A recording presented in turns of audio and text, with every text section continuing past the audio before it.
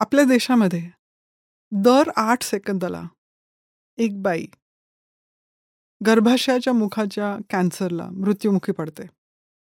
आणि हे जर स्टॅटिस्टिक्स तुम्हाला शॉकिंग वाटत असलं तर ह्याच्यापेक्षा अजून शॉकिंग काय असू शकतं की ह्या सिम्पल गोष्टीला एक पब्लिसिटी स्टंट म्हणून वापरलं जात आहे. आपल्या देशामध्ये, भारतामध्ये स्टँडर्ड मेडिकल केअर नसल्यामुळे, स्टँडर्ड स्क्रीनिंग प्रोसिजर नसल्यामुळे, प्रत्येक मेडिकल केअर कुठल्याही घराण्याच्या आर्थिक क्षमतेवरती अवलंबून असलेला जो देश आहे, तिथे बायकांची अशी अवस्था आहे. तर हे काय अशी जोक करायची गोष्ट नाही आहे. आजच्या एपिसोडमध्ये आपण गर्भाशयाच्या तोंडाचं कॅन्सर, सर्व्हायकल कॅन्सर आणि त्याच्याशी संबंधित जे काय इन्फॉर्मेशन आहे ते आज आपण पूर्णपणे द्यायचा प्रयत्न करणार आहोत.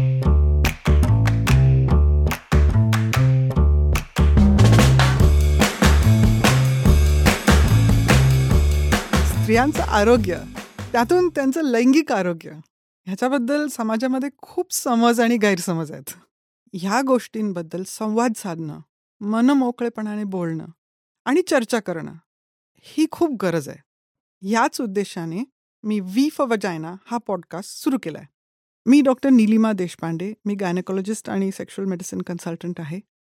आज माझ्यासोबत आहेत Niranjan Medhekar, CEO of sounds great. Thank you doctor. Actor model Poonam Pandey हिनं नुकतंच स्वतःच्या मरणाची तिने अफवा उठवली.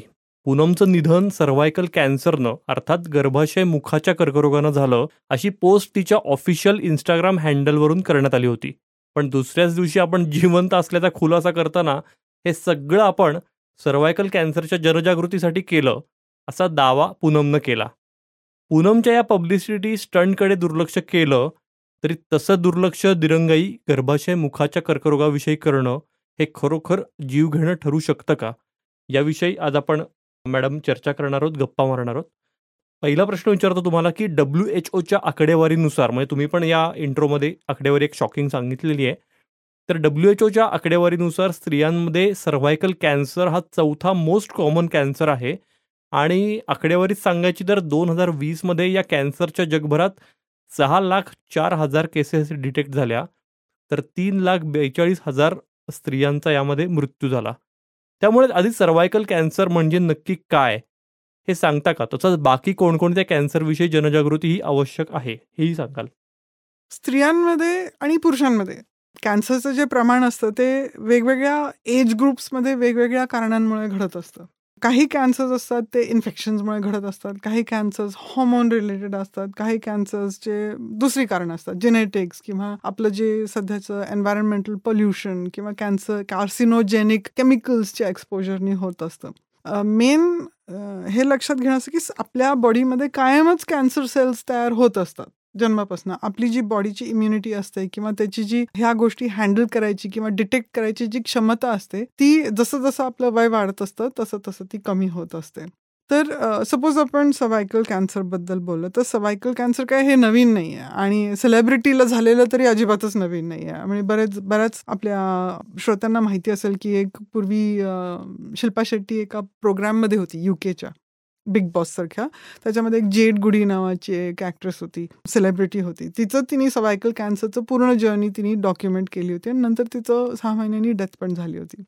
तर सर्व्हायकल कॅन्सर सुद्धा म्हणजे पिशवीच्या गर्भाशयाच्या पिशवीचा कॅन्सर हा पण वेगवेगळ्या प्रकारचा असतो. त्याच्यापैकी जो मोठ्या प्रमाणात जे आपण ऐकतो किंवा बोलतो, ज्याच्यासाठी स्क्रीनिंग टेस्ट अवेलेबल आहे, म्हणजे पॅप्समियर किंवा ह्युमन पॅपिलोमा व्हायरस किंवा आता आपण जे सर्व्हायकल कॅन्सर वॅक्सिनबद्दल एवढं न्यूजमध्ये ऐकतोय, ते सर्व्हिक्सच्या म्हणजे पिशवीच्या तोंडाच्या वरचे जे सरफेसचे सेल्स असतात त्याच्यामध्ये जो कॅन्सर होतो इन्फेक्शन झाल्यामुळे ह्युमन पॅपिलोमा व्हायरसमुळे, त्या कॅन्सरला डिटेक्ट करणं आणि प्रिव्हेंट करणं ह्या गोष्टीबद्दलचं ते सगळं डिस्कशन होतं. तर स्त्रियांमध्ये आपण जर बघितलं तर कॉमन सगळ्यात टॉपमधले कुठले कुठले कॅन्सर्स आहेत, तर त्याच्यामध्ये ब्रेस्ट कॅन्सर एक आहे. मग इतर कॅन्सर्स स्त्रियांना सुद्धा होतात. फॉर एक्झाम्पल लंग कॅन्सर होणं किंवा हार्ट डिझीजमुळे निधन होणं. तर हार्ट डिझीज काही कॅन्सर नाही पण एक लिडिंग कॉज ऑफ डेथ आहे. तर जेव्हा आपण WHO स्टॅटिस्टिक्सच्या पेजवरती जातो आणि आपण टाईप करतो की स्त्रियांमध्ये कॉमन कॉजेस ऑफ डेथ काय आहेत, तर हे सगळे आहेत. मग common causes of cancer death काय काय आहेत, तर ते पण त्याच्यामध्ये इन्क्लुडेड आहेत. मग टोबॅको अँड टोबॅको रिलेटेड म्हणजे लंग कॅन्सर आहे, ओरल कॅन्सर आहे, हे सगळे त्याच्यामध्ये येतात. आणि स्त्रियांच्या मध्ये मग गर्भाशयाचं कॅन्सर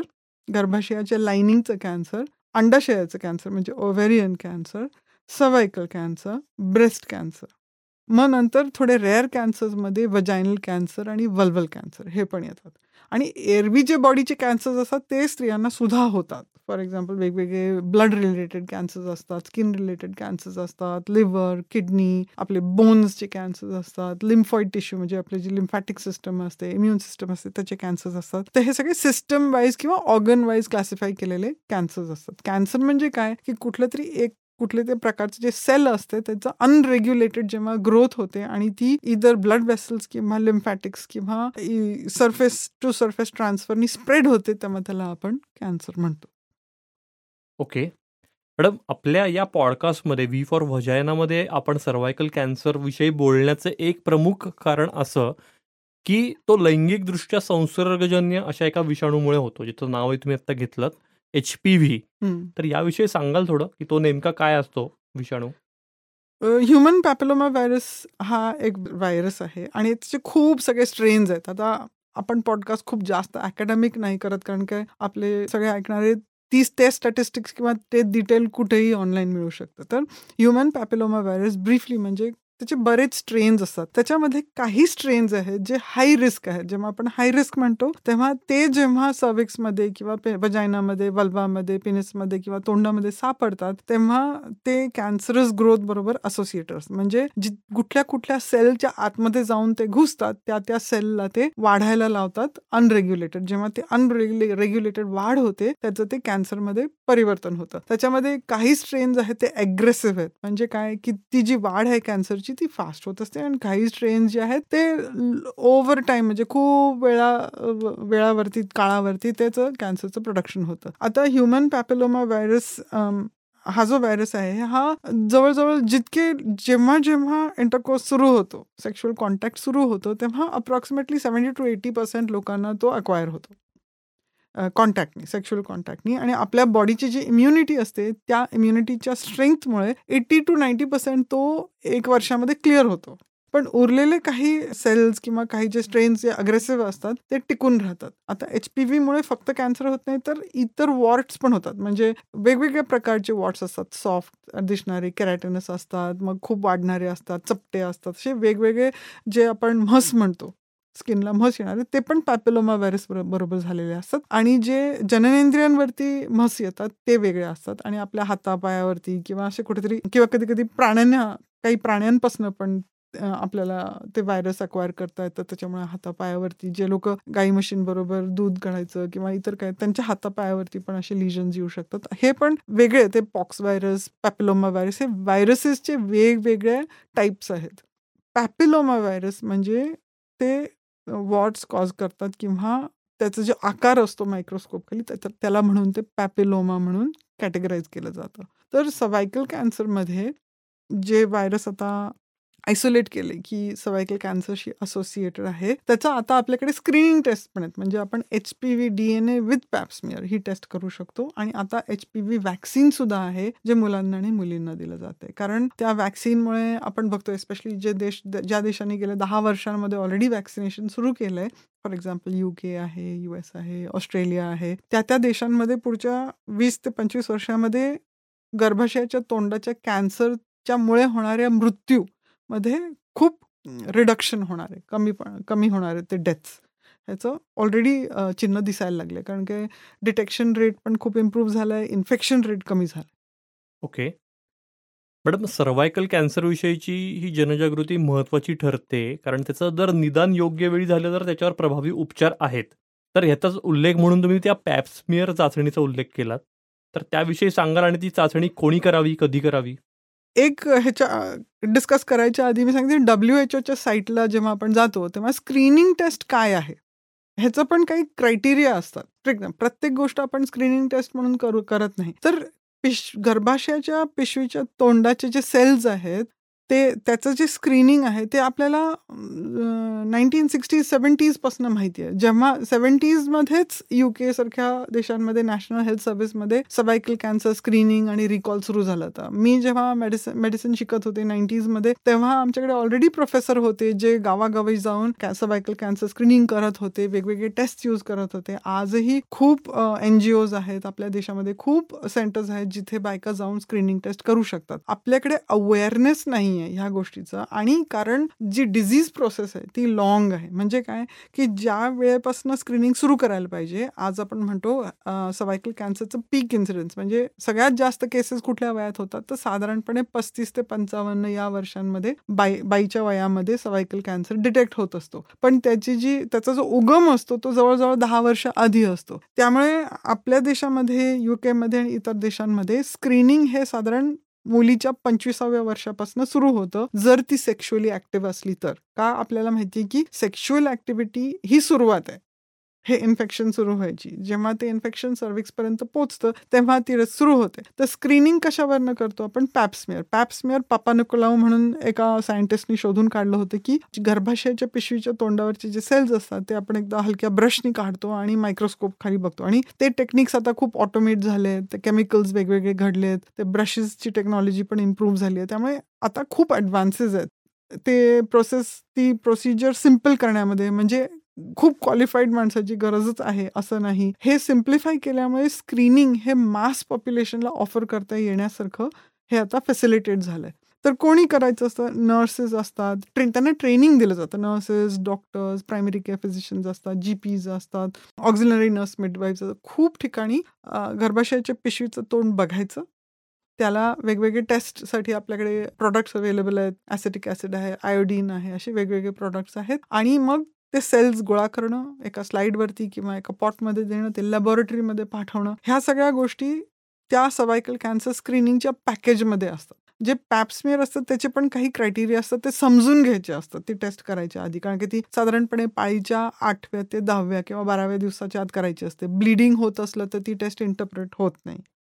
किंवा जर सर्व्हिक्स खूपच इन्फेक्टेड असलं तर ते इन्फेक्शनमुळे सुद्धा ती स्मिअर निगेटिव्ह येऊ शकते, ती टेस्ट निगेटिव्ह येऊ शकते, किंवा करेक्ट नाही आहे असं इंटरप्रिटेशन येऊ शकतं. तर ते आपल्याला त्या डॉक्टरला ती गोष्ट बघून, चेक करून मग ती टेस्ट करेक्ट वेळेला करणं गरजेचं असतं. आपल्याला माहिती आहे की वयाच्या 25व्या वर्षानंतर सपोज तुम्ही पॅप्समियर करत असलात, हे टेस्ट करत असलात, तर ती ॲटलिस्ट एव्हरी 3 इयर्स करायला पाहिजे, up till the age of 50. आणि 50 ते 65 मध्ये दर 5 वर्षांनी करायची आहे. जर त्याच्याबरोबर तुम्ही HPV DNA स्क्रीनिंग टेस्ट करत असाल, जी आता आपण रेग्युलरली करतो. आता ॲक्च्युअली विदाऊट DNA स्क्रीनिंग आपण करू नये. HPV DNA स्क्रीनिंगच्या विदाऊट नुसतं पॅप्समियर करू नये. तर त्याची फ्रिक्वेन्सी तुम्ही दर 5 इयर्सला रिड्यूस करू शकता. त्या पॅपच्या टेस्टमध्ये जर काय ॲबनॉर्मॅलिटी आली तर त्याची पुढचे डिस्कशन पण त्या बाईबरोबर होणं गरजेचं असतं. मग त्याच्यामध्ये रिपीट पॅप्समियर करणं, दर वर्षाला त्याचा फॉलोअप ठेवणं, किंवा एक टेस्ट म्हणतात त्याला कॉल्पोस्कोपी म्हणतात. त्या कॉल्पोस्कोपीची टेस्ट करणं, मग लोकली उपचार करणं, लोकल ट्रीटमेंट देणं, ह्या गोष्टींचा सगळा जो प्रोसेस असतो तोही त्या बाईनी समजून घेतला पाहिजे. त्याचे लिफलेट्स अवेलेबल आहेत. भारतामध्ये सुद्धा गव्हर्नमेंटनी वेबसाईट सुरू केलेली आहे डॉक्टर्सना, क्लिनिशियन्सना, नर्सेसला ट्रेन करायची, आणि ह्या गोष्टीचं अवेअरनेस गावोगावी पसरावं आणि बायकांनी येऊन ही टेस्ट करून घ्यावी. हे खूप म्हणजे खूप काळाची तर गरज कायमच होती, पण आता अजून गरज आहे. कारण काय, नुसत्या पब्लिसिटी स्टंटनी खूप फरक पडतो असा नाही. भीतीनी गोष्ट करणं आणि अवेअरनेसनी करण्यामध्ये फरक आहे. आज आपण पूर्वी पण एक एपिसोड केलाय की बायका गायनेकॉलॉजिस्टकडे जात नाहीत, घाबरतात. तर घाबरून न गेल्यामुळे आज माझ्याकडे अजूनही बायका येतात की डिलिव्हरी नंतर मला काही झालं नाही तर मी डॉक्टरांकडे कशाला जाऊ. शिकलेल्या बायका आहेत, गावाच्याकडच्या पण नाही आहेत. तर मग ही जी अवेअरनेस आहे की तुमचे काही चेकअप्स आहेत ते तुम्हाला डॉक्टरांकडे जाऊनच करणं गरजेचं असतं, आणि त्याची इन्फॉर्मेशन घेणं, नॉलेज घेणं आणि अवेअर होणं, फक्त तुमच्यासाठी नाही तर तुमच्या घरातल्या इतर बायकांच्या फायद्यासाठी सुद्धा हे खूप खूप महत्त्वाचं ठरतं. कारण की जेव्हा ते अर्ली डिटेक्ट होतं, त्याची ट्रीटमेंट अर्ली झाली तर पुढचे सगळ्या गोष्टी आपण टाळू शकतो. कारण की early treatment is curable in cervical cancer. Right. Madam, HPV व्हायरसवर लसही उपलब्ध आहे. तुम्ही उल्लेखही केला व्हॅक्सिनचा. तर ही लस कुठल्या वयोगटातल्या मुलींनी, स्त्रियांनी घ्यायला हवी? आणि फक्त मुलींसाठीच ही असते का काय म्हणू मुलांनी किंवा पुरुषांनी पण ती घेणं अपेक्षित असतं? आता आपण जर सर्व्हायकल कॅन्सरची एपिडेमिओलॉजी किंवा त्याचं जे पाथवे आहे तो बघितला, तर एकदा ते व्हायरल इन्फेक्शन तुमच्या सर्व्हिक्समध्ये बसलं, तर ते साधारणपणे बहुतेक स्त्रियांमध्ये 70-80% आपली बॉडी आपोआप क्लिअर करते आणि उरलेलं 30% मध्ये ते तिथे राहतं आणि त्याची पॅथॉलॉजी सुरू होते. कुठल्या टाईपचं कॅन्सर आहे, कुठल्या टाईपचं व्हायरस आहे त्याच्यावरती डिटर्मिन होते की ते पुढे जाऊन ते कॅन्सरस चेंजेस होणार आहेत का नाही आहेत, का त्याच्यामध्ये फक्त वॉर्ड्स होणार आहेत, म्हणजे फक्त म्हस होणार आहे. सर्व्हायकल कॅन्सरचं जे उगम आहे तो इंटरकोर्सनी सुरू होतो विथ अन इन्फेक्टेड पर्सन. ह्याचा अर्थ असाही होतो की जितके जास्त पार्टनर्स बरोबर तुम्ही अनप्रोटेक्टेड इंटरकोर्स करता किंवा ज्या पार्टनर बरोबर तुम्ही इंटरकोर्स करता त्याचे जर मल्टिपल पार्टनर्स असले तर त्याप्रमाणे तुमचं सर्व्हायकल कॅन्सर व्हायचं रिस्क असतं. तर ह्या रिस्कपासून कसं एस्केप करायचं, कारण की आज आपण अशा सोसायटीमध्ये जगतोय की जिकडे multiple partners, multiple sexual episodes, unpredictable sexual episodes, unprotected episodes, unknown episodes असे खूप घडत असतात. मग सर्व्हायकल कॅन्सरचे वॅक्सिन आहे ते स्पेसिफिकली त्या HPV टाईपसाठी आहे ज्याच्यामुळे कॅन्सर होत असतो. तर आयडियली तुम्हाला ते फर्स्ट सेक्शुअल इंटरकोर्सच्या आधी वॅक्सिनेट झालेलं त्याचा फायदा असतो, कारण काय मग तुमच्या बॉडीमध्ये अँटीबॉडीज असतात जे त्या व्हायरसला तिथे टिकू देत नाहीत. म्हणून बहुतेक देशांमध्ये वयाच्या 12व्या वर्षापासून हे वॅक्सिन दिलं द्यायला सुरू जातात. त्याचे प्रोटोकॉल्स वेगळे आहेत, म्हणजे लहान मुलींमध्ये द्यायचे प्रोटोकॉल्स आणि अडल्ट्समध्ये द्यायचे प्रोटोकॉल्स वेगळे आहेत.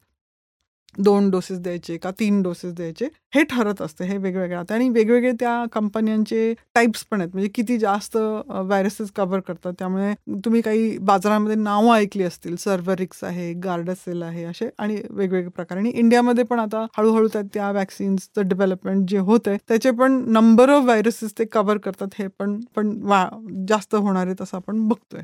तर कुठल्या बायकांनी घ्यावा, तर वॅक्सिनच्या डब्यावरती लिहिलेलं असते की तुम्ही 45व्या वर्षापर्यंत हे वॅक्सिन घेऊ शकता. पण खरंच तुम्ही 45 वर्षाचं होईपर्यंत थांबायचं का? किंवा जर तुमच्याकडे एक मोठी सपोज तुम्ही डॉक्टर आहात आणि तुमच्याकडे एक बाई आली की मला हे वॅक्सिन घ्यायची गरज आहे का, आणि ती 42 वर्षाची आहे आणि ऑलरेडी तिचे 3 पार्टनर्स आणि 2 लग्न झाली आहेत, तर नो, हे काही मिनिंग नाहीये. पण सपोज, आणि हे मी बरेच वेळा मेनोपॉजच्या क्लासमध्ये सुद्धा म्हणते की तुम्ही सपोज डिवोर्सी आहात किंवा विडो आहात आणि तुमचं लास्ट रिलेशनशिप तुमच्या अर्ली 30s मध्ये होतं, त्याच्यानंतर तुम्ही कधीच कुठल्या रिलेशनशिपमध्ये नव्हता, त्यावेळेला जो तुमचा पार्टनर होता तो पण सिंगलच होता, म्हणजे त्याचे दुसरे रिलेशनशिप नव्हते, तर हो, तुम्हाला या वॅक्सिनेशनचा उपयोग होऊ शकतो, कारण की नवीन रिलेशनशिपमध्ये एंगेज करायच्या आधी तुम्हाला या वॅक्सिनचा फायदा होऊ शकतो. पण आयडियली हे जे वॅक्सिन आहे फर्स्ट सेक्शुअल डेब्यूच्या आधी देणं गरजेचं असतं. मग मुलांनी पण घ्यावं का? ऍक्च्युली ऑस्ट्रेलियामध्ये मुलांनाही देतात का, कारण की स्प्रेड मुलांपासून होत असतो.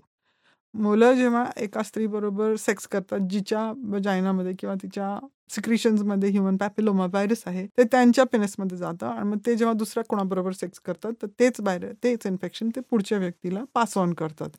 मुलांना पण त्रास होतो का? हो. ह्युमन पॅपिलोमा व्हायरस जिथे जिथे त्या प्रकारचे सेल्स असतात तिथे तिथे त्या सेलच्या आत जाऊन ग्रोथ कॉज करतात. त्यामुळे मुलांमध्ये एस्पेशली आपण जेव्हा सेक्शुअल हायजीन बद्दल बोललो होतो, प्रिप्युसरी ट्रॅक करण्याबद्दल, आतली जागा स्वच्छ करण्याबद्दल, तर ज्या पुरुषांमध्ये ह्युमन पॅपिलोमा व्हायरस पिनिसवरती खूप काळासाठी दिसतो किंवा राहतो, तर पेनाइल कॅन्सर पण होऊ शकतो.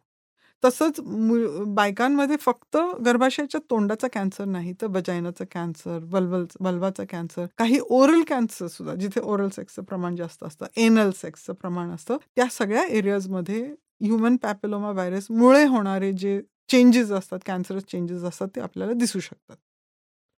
मॅडम, तुम्ही हे जे सगळं सांगता याच्यावरनं या विषयाची व्याप्ती किंवा गांभीर्य खरंच कळतंय.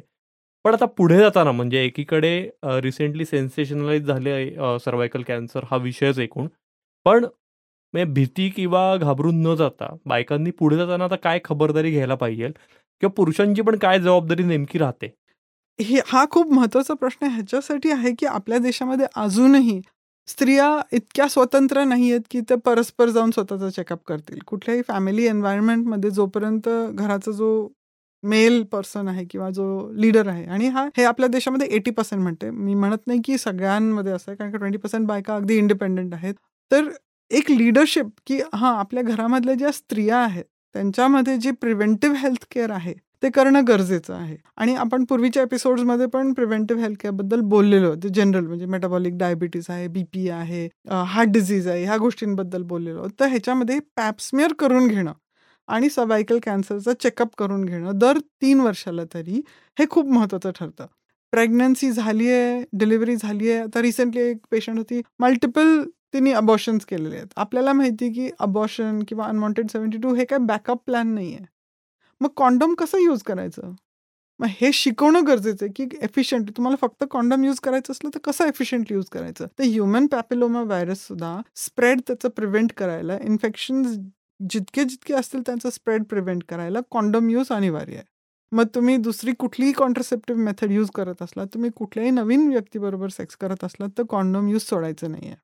ओरल सेक्ससाठी आणि एनल सेक्ससाठी सुद्धा कॉन्डोम यूज करायचं आहे.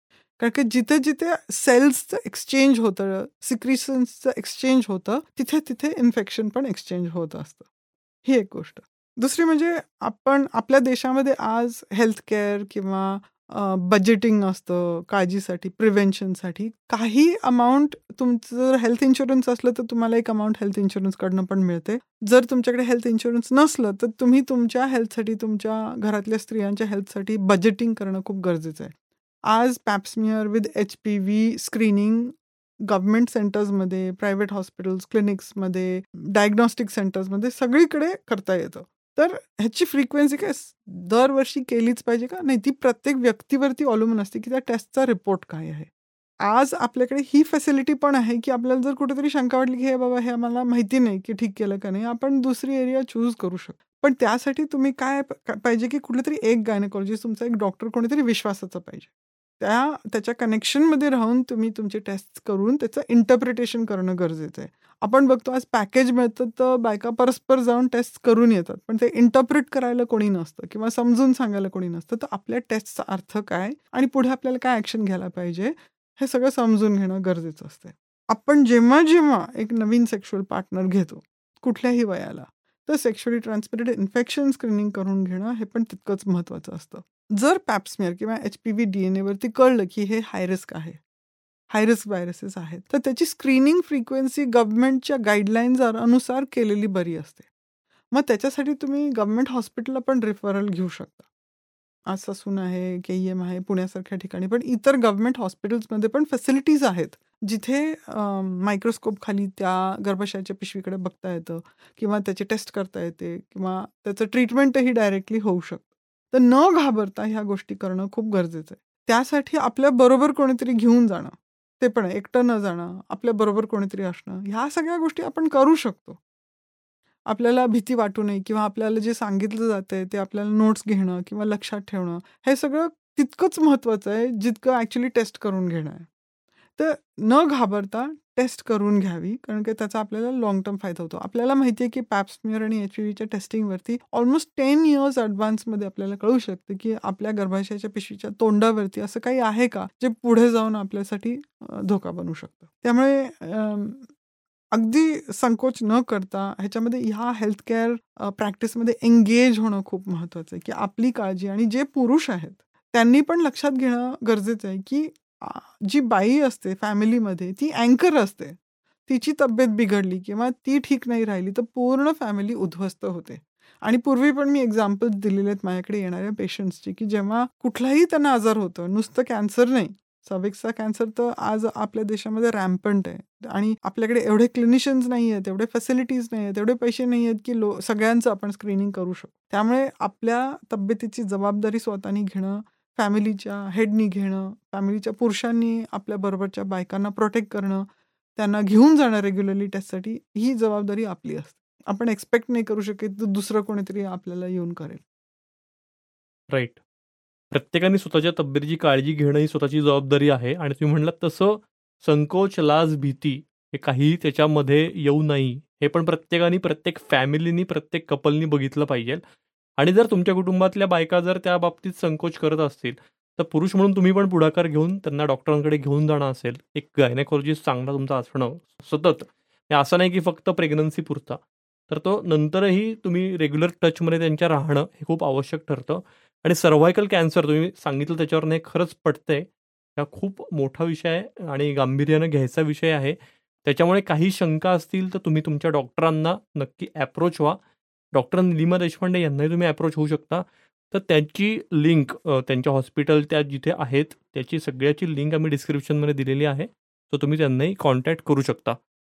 भेटूया पुढच्या एपिसोडमध्ये अशाच आणखी एखाद्या महत्त्वाच्या विषयावर बोलायला.